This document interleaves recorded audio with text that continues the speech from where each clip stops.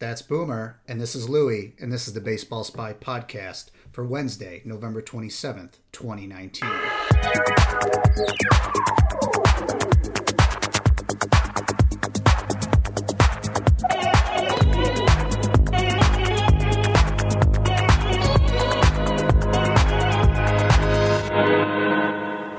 Boomer, how's it going? Louie, we are in the midst of a free agency binge right now. This just in, the Rangers and Rob Refsnyder have agreed to a minor league deal. Ooh, there you go. It's heating up. The hot stove is heating up. You know, I do have to say, though, the free agency hot stove, free agency market, whatever you want to call it, this year has been a little more interesting at this point in the offseason than it has been the last couple of years. I mean, Jose Abreu got extended by the White Sox. They signed Yasmani Grandal. There's some talk of maybe the Southsiders are getting a little better.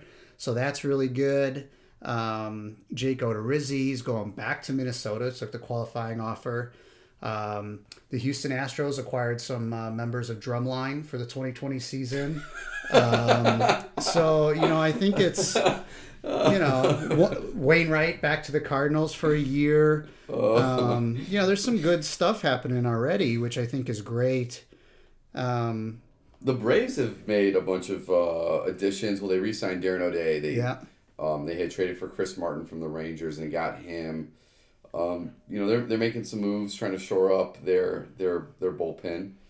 A lot of fringe AAA guys, big league guys. We call them in the industry 4A, meaning too good for AAA, but not good enough to stick in the big leagues. And you see guys like that. JD Martinez was once that guy, and broke out in a very big way in his age 27 or 28 season. So those guys, every team has information on them. Every team scouts those kind of players. Right now, we're seeing a ton of those guys sign on minor league deals with spring training invites. Josh Harrison just did that with the Phillies. He's had a lot of success in the past. AJ Cole and the Blue Jays, they did that. Teams are trying to get rid of guys off their 40-man roster. They had to set their 40-man rosters for the Rule 5 draft this past week. The Rule 5 draft will be coming up, and that should be interesting. We might take more in-depth look into that before the winter meetings, but right now, there's a flurry of activity.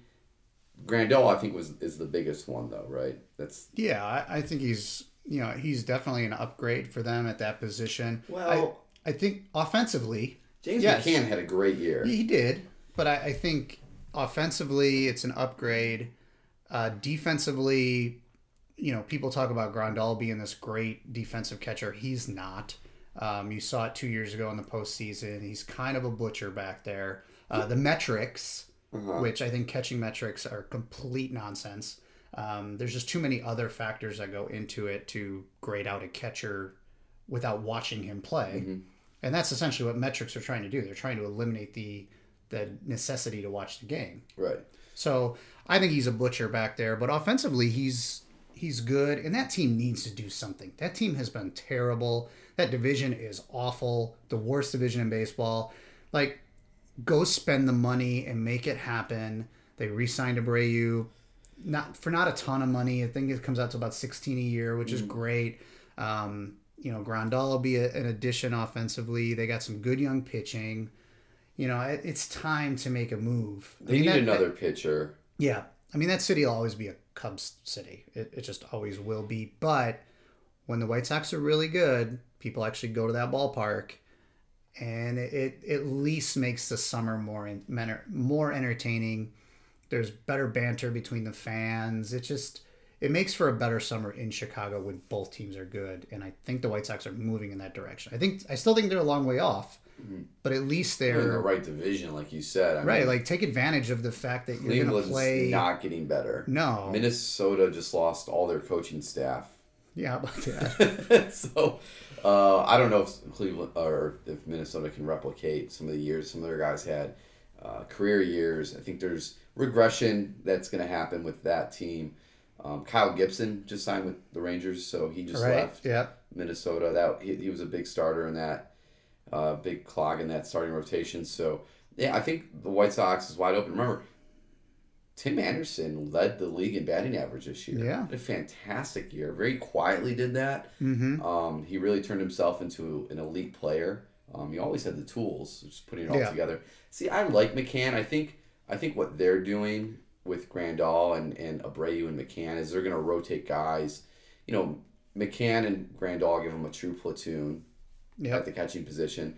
McCann was a bounce back candidate and had a great year. I think he really developed that staff. Remember, this is a guy who was with the Tigers when they had 4 or 5 Cy Young guys, and he got to mature as a catcher with those great pitchers of Scherzer, Price, Verlander, Porcello, and I just think that McCann is underrated. He's still signed for another year.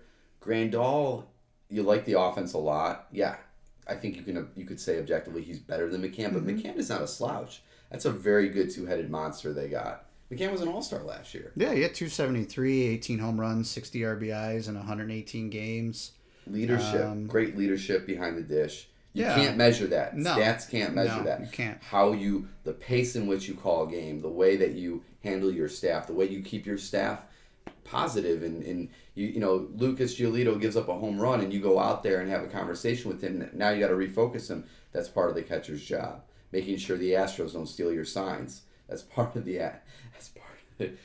Sorry, am I just throwing salt on the wound? No, I think it's worth talking about. While we're on the free agency subject, a couple big publications, USA Today and The Ringer and ESPN, have released their top guys and their predictions. What do you see, in your opinion, where do you see guys like the top guys going? You got Garrett Cole, you got Steven Strasburg, you got Anthony Rendon, you got Zach Wheeler is another top guy. It's a pretty good class this year. I mean, when the 60th best ranked free agent or 66th best ranked free agent is a guy that might get 3,000 hits. Yeah. Starlin Castro, free agent. It's a pretty deep class. What are your thoughts right now on what to look for? I think this offseason? Cole and Strasburg will be interesting. They're both Southern California guys. There's talk about the Dodgers. There's talk about the Angels. Talk about even the Padres. Yeah. I mean, I think at this point it's probably not a great move for the Padres to spend the money it's going to take to bring in either of those. I haven't heard much about Cole to San Diego, but Strasburg to San Diego State guy. I don't think it's probably in the Padres' best interest to fork over that kind of cash right now because that team could still be really bad. And then you got a $30 million shortstop, a third baseman, and then you got a $35 million pitcher on a team that's going to win 73 games again. That might not be the best. The GM his job might be on the line here. He's been there a couple of years and they haven't made the playoffs. Should be. If he has the free reign to go out and do that, especially the money they gave Machado. I think they're going to be active. I think they'll be active. I think they may even do it. I just don't think, in my opinion, it's probably the best move overall. There's something about I don't think the Dodgers are going to spend the kind of cash it's going to take to get Garrett Cole because I think that price is going to go up and up and up, and I think they'll be in the mix. I think they'll be one of the last teams at the end. But I think they'll get outbid and they'll hit a threshold and they'll just say, no, we're not doing it. Because I think it's going to get to the, $35 million range over, it's probably going to be about $35 to $65 million too big of a deal for anybody and probably about a year or two long for anybody. But you're going to have to pay the price. If you want Garrett Cole, this is the price. You're going to have to take an extra year or two that you're not going to want, you're not going to be happy with, and you're going to have to pay dearly for those 2 extra years to get the deal done. We've seen it. I mean, all these deals that are done, the Harper deal, the Machado deal, they're all too long, and you're not going to be happy at the end of the deal, but hopefully you've been happy during the middle part of the deal. You know what's interesting, though, about when you look at the top free agent pitcher signings of all time? There's 4 guys. David Price is number 1. Justin Verlander, his extension is number 2. Max Scherzer 3, and Zach Greinke 4. 3 of those 4 guys are still, you would say, aging well and producing value for what they got. I mean, Scherzer and Verlander are winning Cy Youngs. Greinke's still been I think he's only got a year or 2 left, but for the most part, he was an elite guy for the Diamondbacks, helped them get to the playoffs. Price has been the only one, but there's been injuries there, and right. That's part of the deal. 3 out of the 4, though, I think Garrett Cole, given his age, his physique, his stuff, if he loses a little bit, he's a guy that sits 100 miles per hour. So now he's sitting 95. I think he's gonna age well. I think you're gonna get I think you got to go out and pay him and I'm looking at a couple teams right here. The Dodgers for sure, but they're not. I don't think they're going to, like you said. And I think over on the East Coast, you're gonna have the Phillies. They need to get him. They need a number 1. Jake Arrieta is not that guy anymore. They just paid for Bryce Harper. They're all in. They just got Joe Girardi. And I think you're going to see the Yankees very active as well. I think they're one starting pitcher away from winning the World Series. And they could have maybe done it this year with Domingo Germán not been suspended. Luis Severino should be healthy and back next year. Can you imagine that monster, that rotation they'll have with James Paxton as their 3 guy, with Severino in there and Garrett Cole. So Strasburg I don't think he's young, he's older by 3 years. He's had more innings than Garrett Cole, but the way he pitched this postseason, you're getting a guy right now that's ready to put you over the top clearly. So I don't know where he ends up, but I think the guy that might age the best is Rendon. I mean, he's the best offensive player in the free agency class by far, and he just is going to hit. He's going to hit for a long time, and I'm being really curious to see. He's from Texas. A lot of people are saying maybe the Rangers are going to get in on that. That would be interesting for them moving into a new ballpark next year. The Nationals obviously would love to re-sign him. That market's going to be very interesting.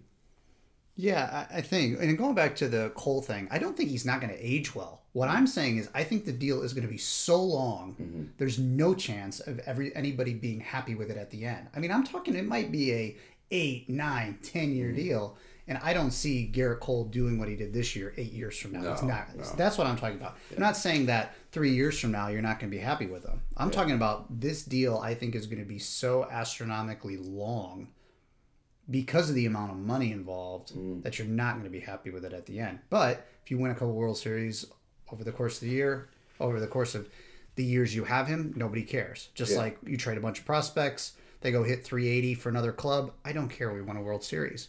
Rondon will be interesting. I think it's weird is even though he played in the nation's capital, I think he got kind of lost. And I think people got to see who he really is this offseason, and I think that obviously will only help him. I think that'll be a humongous deal. That one, I'm not sure where he ends up. I could see him going back to Washington. It'd be really interesting if the Astros signed him. I don't think that's really going to happen. But yeah, that one's an interesting one to me. The other guys that are somewhat interesting and not from a huge impact. I think they're still impact players, but Donaldson had a really good year. Like, where does he end up? You got Bumgarner, like Castellanos hit 60 doubles. Here's a guy. Castellanos is another one. Like, these guys are Ryu. It's really interesting because there's a lot of guys. Didi Gregorius, who missed most of last year because of Tommy John surgery, has been in very good, above average shortstop, and has the pop to hit the ball at the ballpark. Benefited from playing in Yankee Stadium, but there's a shortstop. I hear he might be the guy the Reds are looking at. He originally signed with the Reds out of the Netherlands, umpteen million years ago, 10, 11, 12 years ago. But that's a guy. He's only 30. Daniel Hudson, who had a great postseason in the second half, is. Cole Hamels has always been a steady guy. Cole Hamels, to me, right now, I think a lot of teams are going to overlook him because he was, had an okay year. And he's 35. But if he's willing to do a 1 or 2 year deal, which I think he said he's willing to do that on a team that's got a chance to contend. I think if you have a rotation where you could sign him and slide him into like a 3 or a 4 spot, meaning your rotation is that sound and that good, mm-hmm.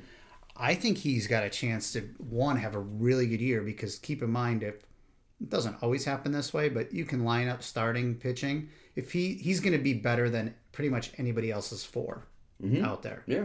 So, a team that I think should probably pursue that one, and I think they should do it this offseason, and it's 3 seasons too late or 4 seasons too late, but the Dodgers. Mm-hmm. I think he's a Southern California guy. I think he's a perfect fit in that rotation. I think they do need to go re-sign Ryu. I think Kershaw's only getting older, but if you throw in Buehler, Kershaw, Ryu, Hamels, and then you can make up that 5th spot with whatever you really want. If mm-hmm. Urias finally gets into a starting role, which everybody thought he was going to be, I think Cole Hamels is a great pickup for the Dodgers based on the fact that he can fit into that bottom part of the rotation. If you're looking for him to be your 1 or your 2, or if you sign Cole Hamels and he's starting for you on opening day, mm-hmm. that's not the right move. You sign the wrong player. Right. And nothing against. I think he's a perfect fit for a team that has that depth in that rotation. And Bumgarner can still pitch, and Bumgarner is, he's another guy, 5 years younger, right, yeah. and I think had a great year last year, and probably wants to stay in the National League because he likes to hit. Yeah, I mean, it's a benefit not only for him but for the club. I think Atlanta's a good fit for him. He's a South Carolina. Guy. He is a true country boy. Yeah. You live out on the outskirts there in some forest. And they need a veteran starter. Keuchel is a free agent. They brought him in this year, but the Braves definitely need a guy like him. He's not going to be an ace. They don't necessarily need him to pitch like an ace. Soroka had an unbelievable year for them this year. Max Fried is a dynamite pitcher who has always been steadily improving. And they got some young talent on the way. Ian Anderson is a top prospect that should be in the big leagues maybe by next year. He's a future above average guy, maybe a number 2. So the Braves are looking pretty good. They've done a lot of good work this offseason. The guy that I'm really interested in, of course, we're interested here at the Baseball Spy. Starlin Castro got non-tendered by the Marlins. Not happy with Miami for that. The Fish, I thought he had an excellent year last year with 22 home runs, his career high. I mean, everybody had a career high in home runs last year. But he's on his way. He's marching towards 3,000 hits. He showed that he could hit like the best of them when they moved him back to third base this year and on the left side of the infield. I'm just curious. I'm hoping a team. I'm looking at you, Detroit Tigers, that need a guy that's a veteran guy, 1-year deal that can have a good year and maybe flip him before you go to the playoffs, or for a team that's going to the playoffs. The Tigers need a third baseman. They don't have anybody. So I'd say Tigers go after Starlin Castro, get everyday at-bats, get himself another 180 hits, 175 hits. I'm looking forward to that. That's my landing spot. That's what you want, the Tigers, huh? Yeah. Well, and he's again, if you're heavy into this analytics, you're going to overlook him, and how goofy is that? You overlook a guy that's going to have 175 hits. Right. Howie Kendrick is a free agent. Yeah, I mean he's a good pickup, probably on a 1-year deal. I was laughing the other day. I forget what day it was, but the Rays, I kept seeing the thing on trade rumors, and it was like the Rays and Travis d'Arnaud are in heavy negotiations, and they're going to bring him back, and they're going to sign him, and they're going to sign him. And then like 45 seconds later, it's like Travis d'Arnaud signs with the Braves. And I just think it's funny, and it's just kind of telling that you can have all the inside info you want, but at the last minute, something can change, and I think that's great. Like we saw it with Zach Greinke. It was really between like the Giants and the Dodgers, and all of a sudden, and I told a buddy of mine who was heavy involved in the scouting world, I told him, I said, you watch, there's going to be some weird third oddball team that's going to come in here and steal it from either one of those teams. And he's like, well, like who? And I go, it'd be something strange and out of left field. Like, Baltimore or somewhere else. And it wasn't as strange. Arizona wasn't as strange as if the Orioles jumped in there at that moment to sign him, but it was a third oddball team that just went over the top. And I think, and this is, Travis d'Arnaud is not a Zach Greinke signing by any means, but I think it just goes to show that like you could have these players projected to go somewhere. There could be all this like talk and evidence that that's where they're going. That's where they're going. All it takes is one team to pick up the phone and go, yeah, we'll go 1 year longer and $8 million more, and it's done. And those talks literally could have taken 5-6 minutes. Meanwhile, there's another team that's been talking to the agent for 3 weeks, 4 weeks, a month and a half, 3 months, 4 months. The talks could have even started. If it's a re-sign with the club, Boris could have been talking to the Dodgers about Ryu starting in August. Right. And then all of a sudden, oh yeah, Ryu's going back to the Dodgers, and then last minute it's like, nope, he's off to Seattle or wherever he's going. So I think it's a fun time of year because really anything can happen. It's a fun time of year, and if you don't know what goes on inside the industry, it's an interesting time of year, mostly for all the different actually scouting departments. If we focus right now on the pro side, we're talking about major league, minor league signs.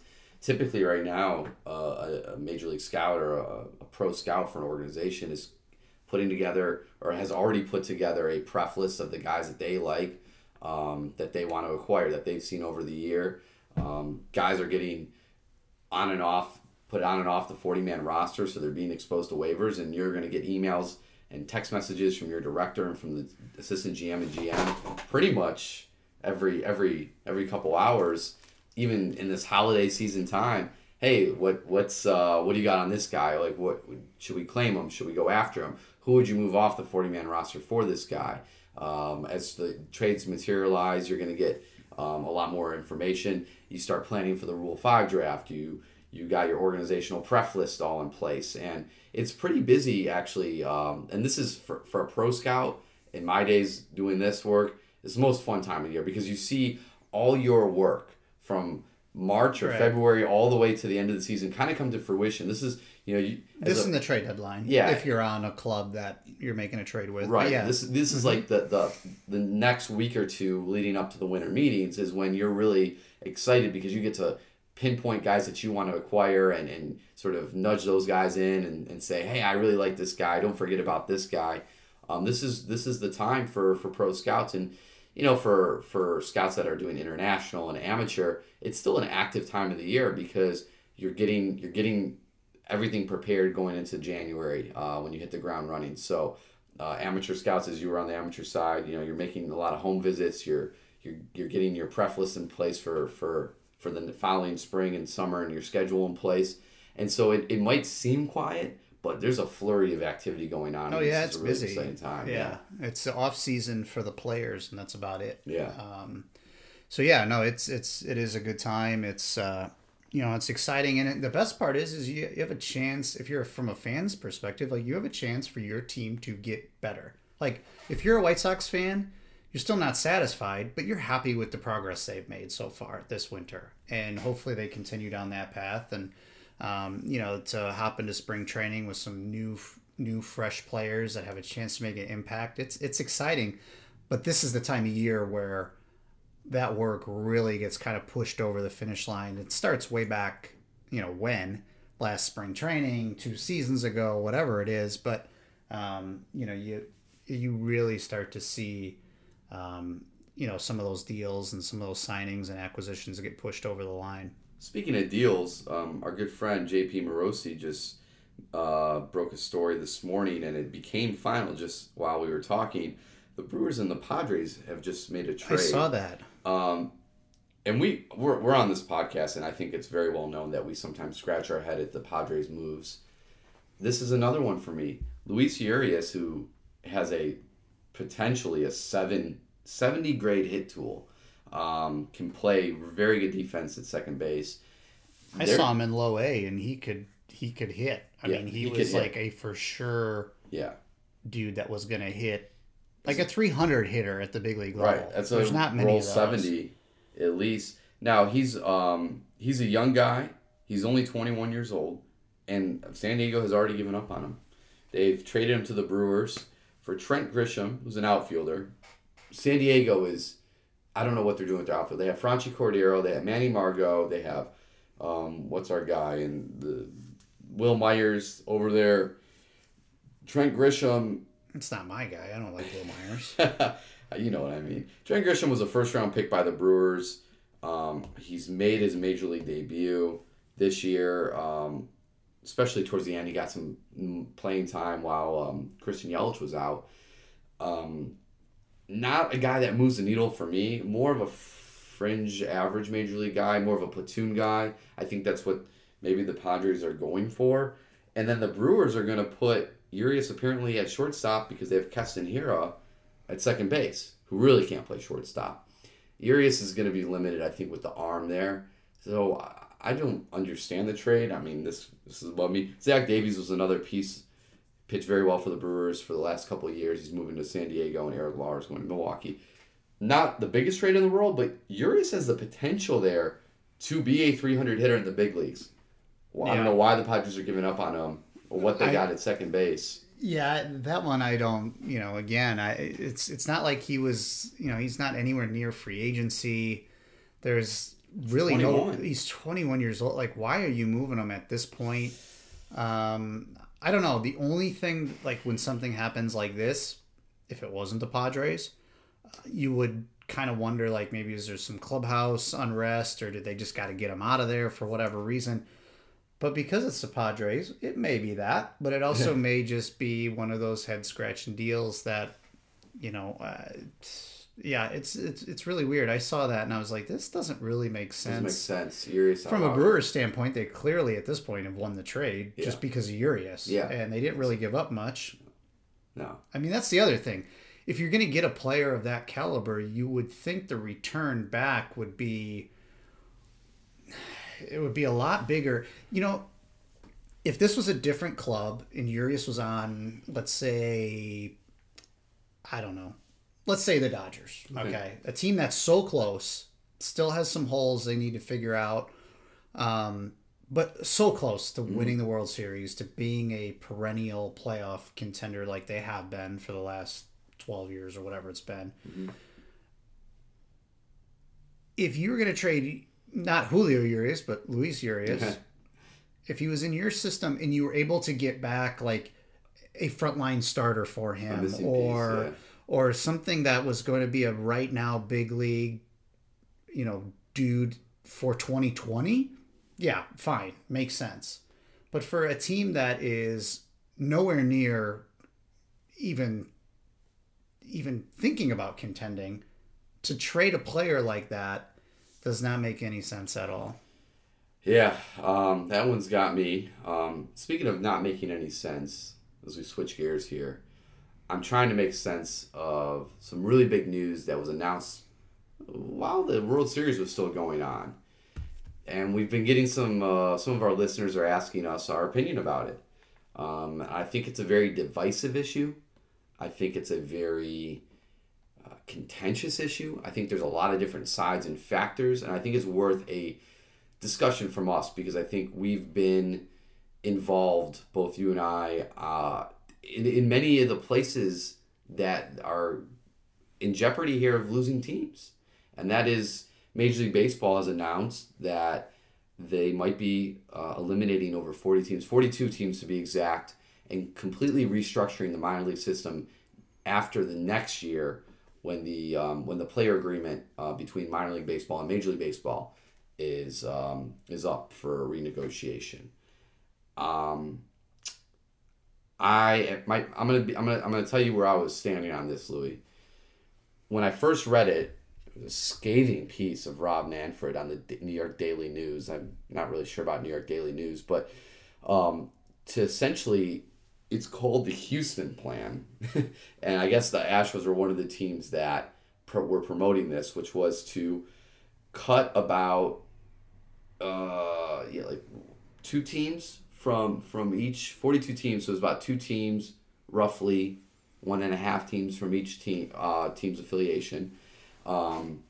That would be mostly in some of the short season leagues and the rookie leagues. So the New York Penn League, the Appalachian League, Northwest League, and Pioneer League.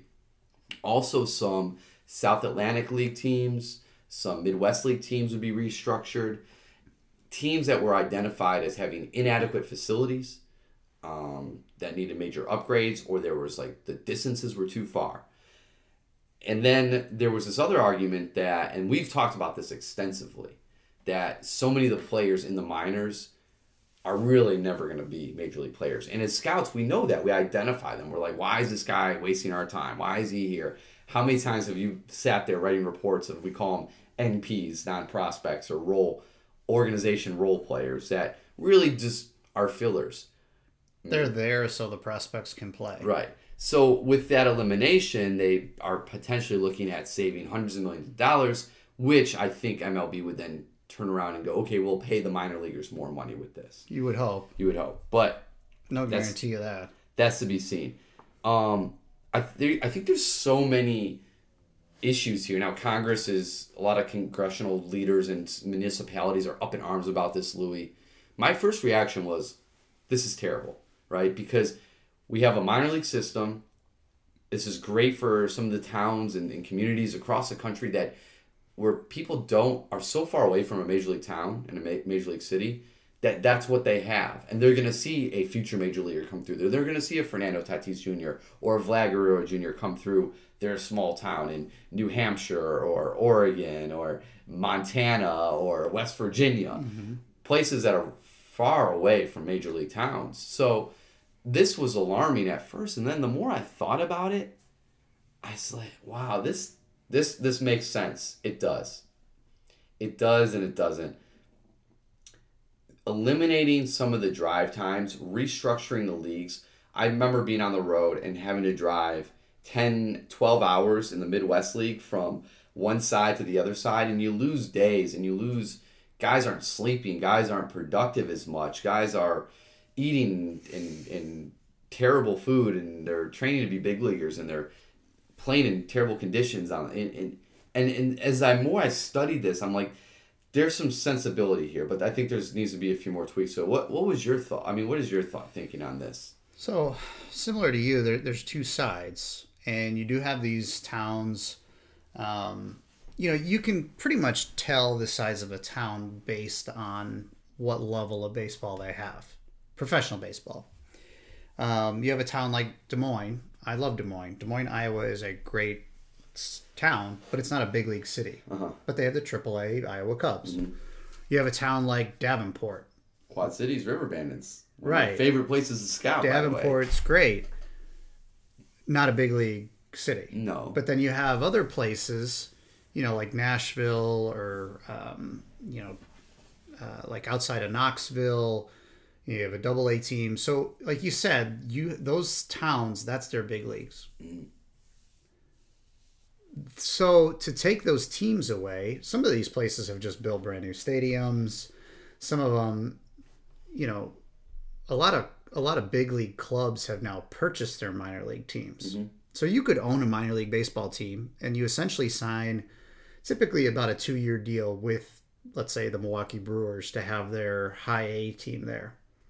Well, you're the owner, you own the stadium. If you don't keep the stadium up and the clubhouse nice, the Brewers after 2 years can say, see you later. Mm-hmm.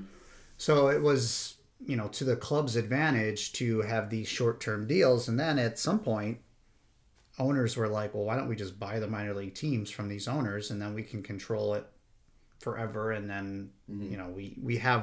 we know where we're always going to be, and we don't have to worry about the facilities going down the toilet. So I don't like it from the standpoint of some of these towns are going to lose. Des Moines not losing the Iowa Cubs, but mm-hmm. That's obviously a higher level. But you have, let's say, I don't know, with South Atlantic League, you have Augusta, Georgia, Giants low A team. If they get bought out, what are the people in Augusta going to do? Now they got to drive to Atlanta to see baseball, and it's just not feasible. It's a lot more expensive. That's the other thing. Minor league baseball is relatively inexpensive compared to the big league game. The other point is, similar to your point, I've seen a lot of minor league baseball. I've seen way more players that didn't necessarily belong than players that did belong. Mm-hmm. So, yeah, I mean, on a low A ball roster, there's maybe, if you're lucky, maybe one guy that may play every day in the big leagues, maybe two guys that may get to the big leagues, and realistically, the rest of them aren't. Mm-hmm. So if you eliminate some of those teams, you're going to have better competition, in theory, and you're going to have less what we would call org players or non-prospects. What's fascinating? So there's two sides to this that I really want to go a little bit more into. Your point of like a typical low A roster, and the reality is only 2, 3, 4 maybe guys, and it's hard to sit here and quantify that because every team is different, every year is different. But we're just saying like there's an average. Like you'd say take 20 guys or take 15 guys right off the bat and go, yeah, there's no shot. And then you have probably 10 guys that you can work with. Right. And then of those 10 guys, probably half of them make an appearance. And then only maybe 1, 2 are like everyday guys or stay in the big leagues. It's sort of like what we're approaching. I remember my first year of pro scouting. You want to write up everybody because you're dreaming on them, as they say in the amateur side. But the reality is that you need to be realistic. And so in being realistic, it'd be really great for organizations, for players, for our country, for baseball to be realistic. Let's be realistic, okay? We don't need all these players in the minor leagues. We don't. Let's take and create with some of these towns what they're calling a dream league, an MLB sponsored independent ball league where the dreamers are the guys that aren't good enough by whoever's definition to make the big leagues. They're in this league and they're playing in these small towns, and it's essentially like another version of independent ball. And you can still go in and sign one of those guys, but they're not part of your system. And I think that's a great idea because here's the other thing. We are wrong. Sometimes we miss guys. Sometimes here's a guy I missed, Luke Voigt. Luke Voigt for the Yankees. I had him as an org guy. I was like, why is this guy in the minor leagues? He'll make it to AAA and that's about it. And he hit over 20 home runs this year in the big leagues. So we are wrong about players, scouts, organizations. Organizations give up on guys a lot and they turn out to be big leaguers. And baseball is that one sport where you can overcome those things. But that being said, the percentages are extremely low, and usually those organizations, scouts, typically in the industry tends to be right about players for the most part. And some of the facilities, I'm sorry, have you been to Clinton, Iowa? It's terrible. That's not a minor league. That's have you been to Beloit, Wisconsin? They're playing at a high school field. I've seen a lot of high schools that have better facilities than some of those. Exactly. It's really sad. And then I'm looking at the South Atlantic League map right now, and I remember doing this a couple of years ago. I had to get from Lakewood, New Jersey to Charleston, South Carolina, and then up to Lexington, Kentucky to follow a team. And the travel time was absurd. Yeah. The team's taking a bus. You have to take a plane, but it's really, you got to be. You couldn't even fly better because some of these places don't have an airport, and you're ending up flying somewhere and driving 4 hours anyways. You spend all that time waiting to get on the plane. You got to be better. We definitely need to restructure geographically some of these places, and I think that would help tremendously in travel costs, in providing better treatment of the minor league players, better health. And then it's better for the environment. I hate to say it, but like just eliminating all that travel. So, there's a lot of reasons to restructure, and I think that's a really good point. The thing that worries me though is like if you get rid of like the Northwest and the Pioneer, like these are places where your closest big league town is Seattle. Right. That's a day-long journey driving. You can't even really fly there for some of these. Right, and then when you get there, it's $600 out the door. So just to go to the game. That's I think the biggest concern. Yeah, I think it's a huge concern. I mean, we've seen MLB's. I don't know. I think like the London thing. I honestly, in my heart of hearts, I think MLB did it because the NFL's been doing it, and they felt like they should do something.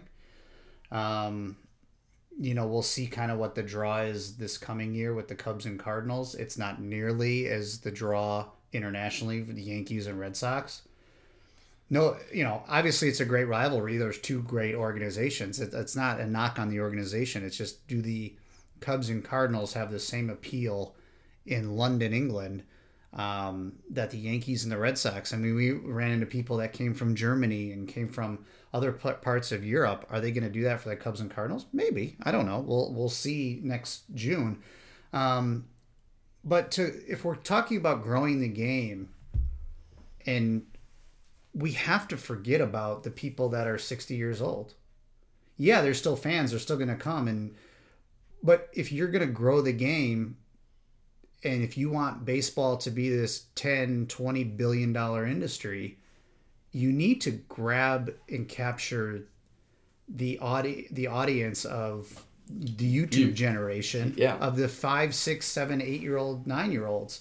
Those people are going to be around 40 years from now. Those people are going to be taking their kids to a baseball game or to do something else. That'll be the choice. And if you start to eliminate some of that sport, if you're growing up in Greenville, South Carolina, and the Greenville Drive, it's a drive, right? Mm-hmm. Yeah. Red Sox aren't there anymore. What are you going to do? Where are you getting your baseball? And it's one thing to watch it on TV. It's a completely different experience when you go. And I think you fall in love with the game when you play it and when you see it live. The TV is just a nice supplemental ingredient to the love that you develop for the game. It's a way to see these great players from all over the country, but you really learn to love it by being on a field or seeing that field with your own eyes. And I think when you eliminate those teams, you obviously eliminate those experiences, and there's no telling what that does to the next two generations. Yeah, I absolutely love scouting in the minor leagues. I love everything from, as you know, collecting the weird and strange logos. All the hats. That's great. There's a little bit more, I don't want to use the word purity, but it is. It's like some more purity to the game.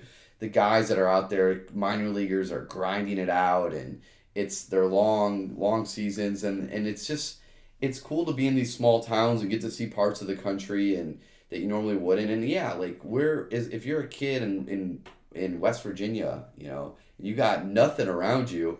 You got the West Virginia Power. You got the Pirates affiliate. I remember as a kid going to the Toledo Mud Hens games. It was AAA, and getting a chance to meet Alfonso Soriano walking from the dugout to the clubhouse, because back in the old ballpark that they use, you had to. And in a lot of these places, you do get these interactions with the players, the stars of tomorrow. And I just think that there has to be something. There has to be a couple things that, if they're going to do this, they do need to create an offshoot league with some of these towns, so these towns aren't losing teams. Or it really comes down to finances and monies, and really the major league teams don't want to pay for the upkeep and maintenance of some of these stadiums that need to be renovated and need to be, what they're saying. We need to have the The Astros' plan is because they want to install technology in all these ballparks that's cutting edge. They want cutting edge training facilities. They're looking at it like we're going to invest all this money into these players, and most of these players aren't going to play for us in the big leagues. Right. So why are we doing that? Right. That's the major leagues. And to me, you're just being cheap. You're being cheap. You can invest in that community. You can invest in that town. You can make that ballpark. It might be Quad Cities in Davenport. That's an Astros affiliate. That ballpark needs some loving care. It needs some TLC. The Astros, you can spend $25 million. Okay, you guys just won the World Series, and we're in the World Series, and have that. You have a couple minor league guys go through there. Show some love to your affiliates, and maybe reorganize your affiliates to be closer to you. Then, okay, we can do that. Maybe instead of the Cubs being in Myrtle Beach, the Cubs take Quad Cities, right? And so we can look at different ways of reorganizing and restructuring this. But the point is, there is enough money to pay minor league players more in this industry and to refurbish some of these stadiums and get them up to speed. Yeah. And that's what it comes down to. It comes down to money. And that, I think, so while I do agree that, we could probably trim some fat and take away some of these players from this league, I still am on the fence, because I know that at the end of the day, what your point was, you need to grow this sport. You need to be in these small towns and communities. Not even some of them are not even that small, right? No, I mean, not. You mentioned Greenville. Greenville is not a small town. That's a bigger town in South Carolina. It's a great town. Columbia, South Carolina, has a brand new ballpark. That's the Mets single A team there. Asheville, man, Asheville's one of the coolest places to go in the U.S. if you've never been in North Carolina. It's kind of amazing. Yeah. And it's an old ballpark, and it's a bandbox, but there's history there, and you're right on top of the field, and the people there are friendly, and they got great breweries there. Yeah. And it's up in the Smoky Mountains in North Carolina and in Appalachia. I mean, Major League Baseball, we got to do a better job. And I think this looks really... It's just a bad look. There's a better way of doing this. Well, and I think part of the problem is I think organizations do have too many players. I mean, you look at the Arizona. So I started in player development in like 2005, and I started in the Arizona Rookie League. And there were 15 teams at spring training in Arizona, but there weren't even 15 teams in the Arizona Rookie League. Mm-hmm. Because I don't think like the Rockies had a team in that league. They for some reason there were teams that didn't have a rookie ball club in Arizona, and the Arizona Rookie League is basically mirrored with the Gulf Coast League. The players stay at the minor league facility. They play there. It's a short season. Starts like middle of June, ends the end of August. But now, I don't know. There's like maybe almost 30 teams. Because a lot of these teams now have two teams. That, to me, is ridiculous. Now, I do know some of the reason is instead of having... Because there's also the Dominican Summer League and the Venezuelan Summer League. And I know that teams are starting to bring some of their top young Latin players. Instead of having them play in the Dominican, they bring them to Arizona. And that creates bigger rosters. But you can still do that without having two teams, without having the bigger rosters. And... the other piece of this whole conversation is shortening down the draft. Mm-hmm. And we'll get into that. But if you shorten down the draft, then you're not bringing as many players into camp the end of middle of June after the draft. You can still bring those Latin guys up and you can fill out a full roster. I think there are too many players. And I think if you're going to cut certain places, I think the first thing you do is you allow teams, only one team in the Arizona Rookie League, only one team in the Gulf Coast League, and do it that way and start cutting there. Because you don't want to pull a team out of Salem, Kaiser, Oregon. You don't want to pull a team out of Boise, Idaho. You don't want to pull a team out of Billings, Montana. You don't want to do that. In Wyoming, you don't want to do that. You can't have a big league team there. Town's not big enough. It's not going to support it. But they do support their minor league baseball. Right. So you can't do that and then expect the game to be as profitable and as flourishing as it is now 15, 20 years from now. It's not going to happen.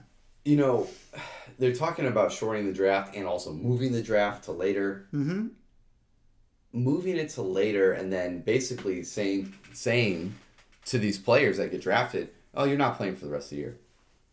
Yeah. You're gonna because they started, let's say if you were a college guy or high school guy, you're starting in January and February, and then they're shutting you down. The draft is July, and then they shut you down. To me, that's a lost season. That's a lost opportunity.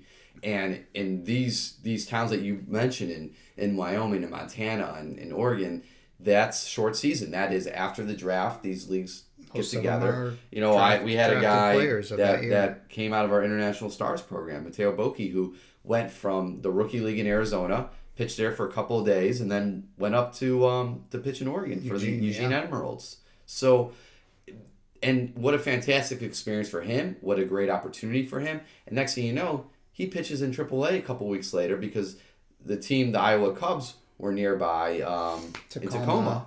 Yep. So if you don't have that opportunity, if you're cutting that, you're not getting the evolution of the player is not going in a traditional way. And we have to totally reimagine what we're doing with player development. And that's, to me, it's about playing baseball. So they want to take these guys into the draft later and then have them at the complexes just working out. Right. It's not the same. But the draft is just like the World Baseball Classic. There's never a good time to do it. The other issue you have with moving the draft back, let's say to like July or August, is you then really handcuff the college recruiting system, because now a college recruits a player and he's a high profile player, and let's say player's going to Vanderbilt. Well, the player ends up going the second pick overall in the country. He's not going to Vanderbilt. Mm-hmm. I know that there's a college experience and all, but there's no college experience that rivals millions and millions of dollars in getting to go play professional baseball. I don't care what college it is. I don't care what it is. At some point, the pro experience is way better than the, quote, college experience. Mm-hmm. And I heard that all the time when I was an amateur scout. Oh, I really want the college experience. So you're saying to me, if some team is willing to pay you $6 million, you're still going to go to school and play college baseball? Right. Some people say yes, and it usually backfires. Usually does not work out very well. They never ever see anything near that $6 million.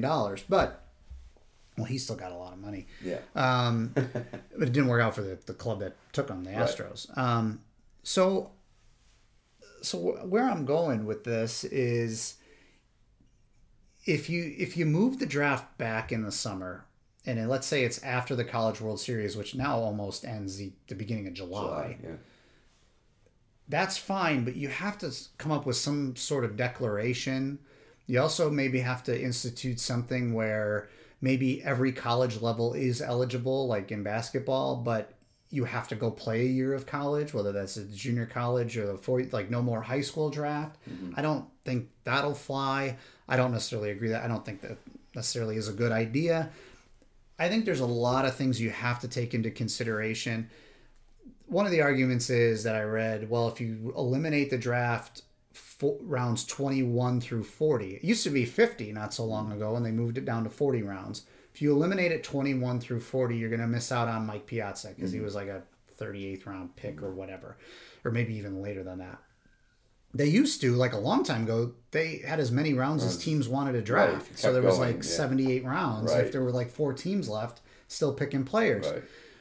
My point is, against that argument, for every Mike Piazza that was drafted in the 8,000th round, there's millions of players that were drafted in that round that weren't worth anything. Right. Just like the whole independent ball argument, there's teams that spend so much time in independent ball, and like there's big leaguers in independent ball. I'm like, yes, for every Rich Hill there that went to independent ball to figure it out and get signed and go back and have the career he's had, there's about 1 million that haven't. Right. So it's a needle in a haystack for sure. Is it possible? Yes. Is it likely? Absolutely not. Mm-hmm. So if you eliminated, maybe you go to round 25, you eliminate a rookie ball team that already has a team here. So you go from 2 teams to 1 team, you eliminate, 15 to 20 rounds of the draft. I think you're moving in the right direction. I don't know where you put the draft. You leave it where it is, probably, because you can't move it up even further because of the baseball season. But maybe you do some sort of declaration of, I'm declaring for the draft. I'm a college junior. I'm going into the draft. I forego my eligibility. That obviously helps the college recruit.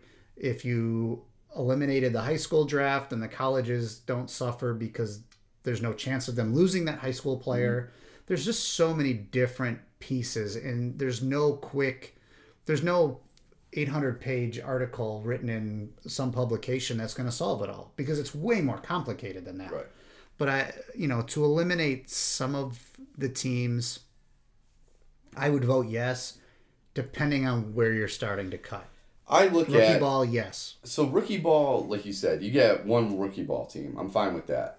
Now you're going to short season. You can even have a roster up to 40 at the rookie ball level. Sure, move guys around. Yeah, this and that. Right. Then you have short season. I love short season for, like we talked about, guys coming out of college. You don't lose a year of development. You go right to short season, and it's helpful for these towns. Where I see the way to eliminate is at the A ball level. Because right now we have low A and we have high A. And we have an entire league, the Florida State League, that are playing in the complexes. So you have Gulf Coast League going on in the complexes, and then on the minor league side, right. And then you have the Florida State League going on, playing in the big league spring training facilities. Except for there's a couple of teams here and there. They have their own stadium. You have like Daytona, as right. a team, for example. So there's a possible market of or whatever a loss, but the high A and the low A, that's where the merging has to happen, I think. And you can be more regional based. You have the Cal League as a high A league. Maybe just make A ball across the board and have some teams in the Midwest, some teams in the South Atlantic League, some teams in California, and 10 teams in each league, 30 clubs. There you go, boom. Right. And then the other teams that if you're losing something there, then you become part of let's say that's this Dreamers League or whatever you want to do. But that's really where that needs to be. I like short season, and as far as the draft goes, I still we talked about this back at the College World Series time. Major League Baseball, why don't you do College World Series, the draft, and All-Star Weekend all at the same time in the same place? Okay, maybe not the same place, but do the College World Series and then have the draft. You could do the draft in Omaha in the same place. Do the draft in Omaha. Big League All-Star Weekend obviously moves around the country and is in big league ballparks. But yeah, have the draft at the World Series or the day after the World Series.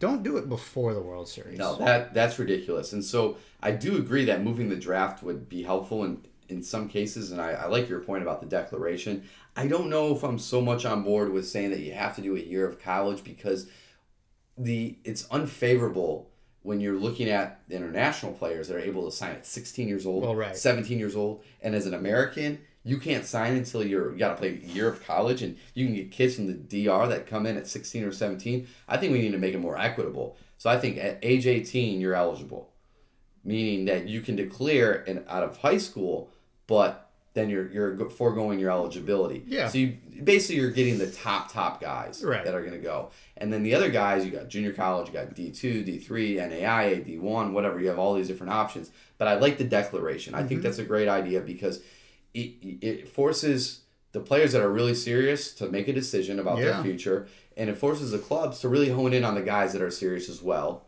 That helps amateur scouts and scouting department jobs. And we are going to go to a global draft. And I think that will be at the back end, or it'll be a little bit separate, but you'll have now players from the DR involved, and from Venezuela, and from Mexico, and from Europe and Australia, still not in Asia. Which, to me, creates the same problem all over again. Now there's more players. Because if the draft if there's an international draft, teams are going to just take guys to take them. The declaration idea, and if you do it early enough, like May 1st or something, the scout's job is hard enough as it is.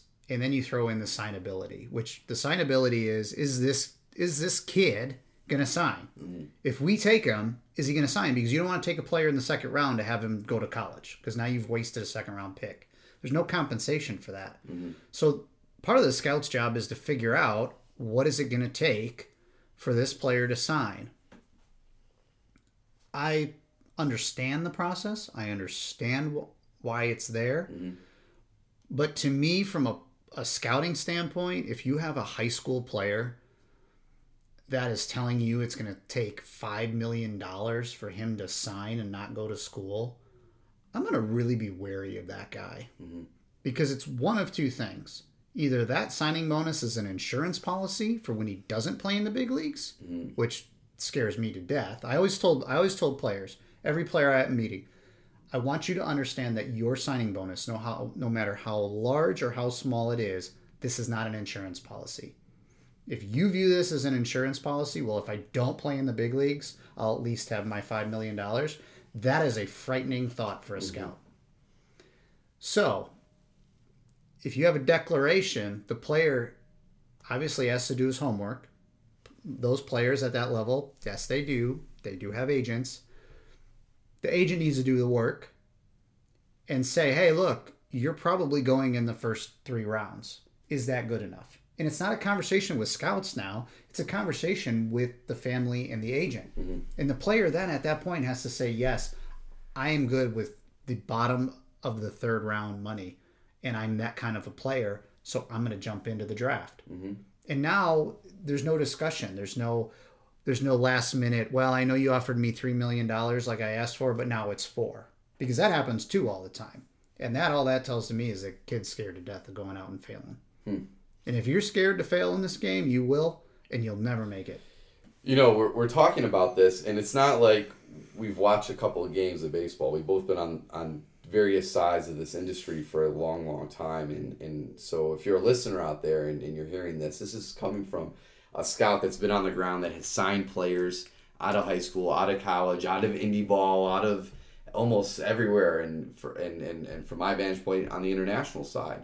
And we both had gotten guys on the pro side. So we've scouted on both sides throughout our careers. And I think when we're making the suggestion, we're looking at it from all areas, and we're saying this is what would work better than our current system. Let's find a way to continue to have baseball in small towns across America. Let's find a way where Major League Baseball teams do benefit from their draft, where personnel is doing their job and not wasting their time, where players are getting the money that they deserve and should get. I shouldn't say deserve, but that the market produces. Right. And let's make things equitable. I think for me the biggest thing is making things equitable. So the international age and the U.S. age need to be the same. The international player and the U.S. player has somewhat of similar opportunities once they get drafted or once they're coming into the system. Because right now, it doesn't work. They're reaching agreements with 14-year-olds and 13-year-olds in other countries. I mean, talk about... And waiting 3 years and signing them. There's a lot of stuff that needs to be cleaned up and that would benefit the sport. And talk about wasting of money. Signing bonus money is the biggest waste of money that there is, because how many players are developing from those larger signing bonus monies? You're getting rewarded by doing nothing.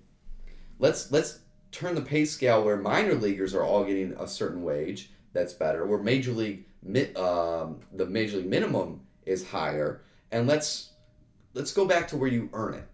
Where if you're gonna sign, you're gonna earn it. You'll see the college game actually get better, because if you lower the amount that players can get coming out of high school, then you'll see more kids go to college. I mean, what if the first pick in the draft got $1 million, and then after that it just and it does now. There's a slotted system. There's slot money. There used to be a slotted recommendation, and it's still a recommendation, but it's a little more, I guess, teams stick to it a little more in the last probably 4 or 5 years than they used to. But if you started the first pick at $1 million and worked your way down like you do now, I think that solves a lot of the issue. To me, it's an arbitrary system. Well, of course. You're just picking a number and saying that, we're going to slot this pick at $6 million, and then everything's going to be... Well, it's based on last year's pick and the pick in front of it and this and that. But you're right. It's still an arbitrary number in a sense, because why is that player worth that much? Right.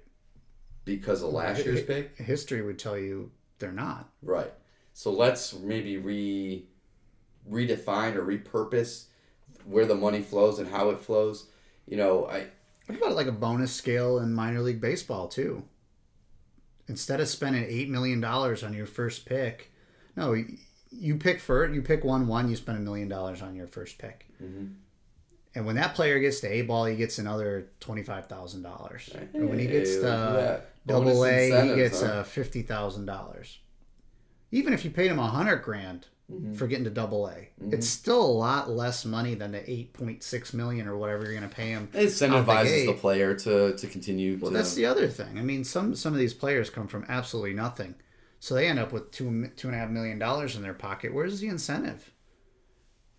If you handed me $2 million right now, yeah, would you go to the gym immediately to go do some weightlifting? Well, I mean, it's a little different because I like the gym, but but I could make it last forever. Now, I wouldn't go buy 4 houses and 37 cars, but if you were given $1 million, no taxes on it, so you're looking at like 1.8 or whatever, it comes out to about $1 million. If you did it right, you could make that last a very, very long time. Yeah.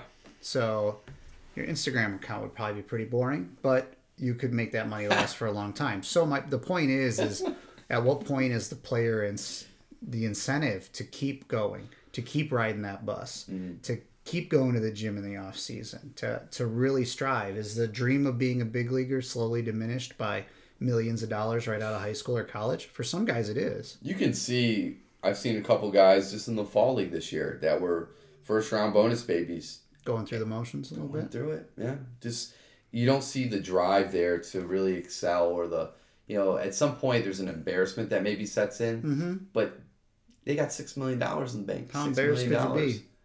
You're gonna be all right. Yeah. You're gonna be all right in life, regardless. I'm always a little scared when embarrassment is the sole motivator.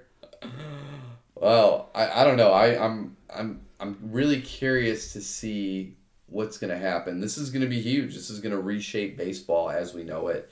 I hope the commissioner's office is listening to the Baseball Spy podcast, Louie, because I think we came up with some really good ideas, really off the seat of our pants here. It's always, there's a little thought that goes in, but never scripted here at the Baseball Spy. Yeah. So apologies if you're a listener and you wanted to know what we were talking about on this podcast. We actually didn't really plan what we were talking about on this one. We had 2 topics. Yeah. Free agency and the cutting of teams. And the draft. Right, but that was part of the whole cutting of the teams. So, we it's the Thanksgiving holiday, and this is while you're digesting your turkey or your stuffing or whatever it is that you're going to eat this week, take a listen. Sit back, listen to the Baseball Spy. Hope you enjoyed it. Fun fact, I did a little research. It's not the tryptophan or whatever it is in the turkey that makes you sleepy. It's the fact that the house is warm and you just ate like 4 servings of your week's worth of carbs in about a 15-20 minute period of time. So that's why you have to take a nap. It's not because of the turkey. Don't blame the bird. Is that your go-to? Are you a turkey guy? No, I'm not actually. I'm not either. I'm not a big turkey guy. I find it somewhat dry and unappealing. Yeah. Even when it's like cooked properly, like deep fried or like soaked in butter or something, it's still not. I think chicken's better. Yeah. So shout out to chicken on Thanksgiving. Sorry, turkey. The Baseball Spy will be eating chicken. Well, not really. I'm not. Oh. I'll eat turkey still. Yeah. Have you ever had a turducken? No. Do you know what that is? Yeah. It's a turkey. It's a duck inside of a chicken that's inside of a turkey. Yeah. Yeah. John Madden likes a turducken. John Madden. Yeah. All right. We've clearly hit a wall. Yeah. So, for Boomer, this is Louie, and this was the Baseball Spy podcast.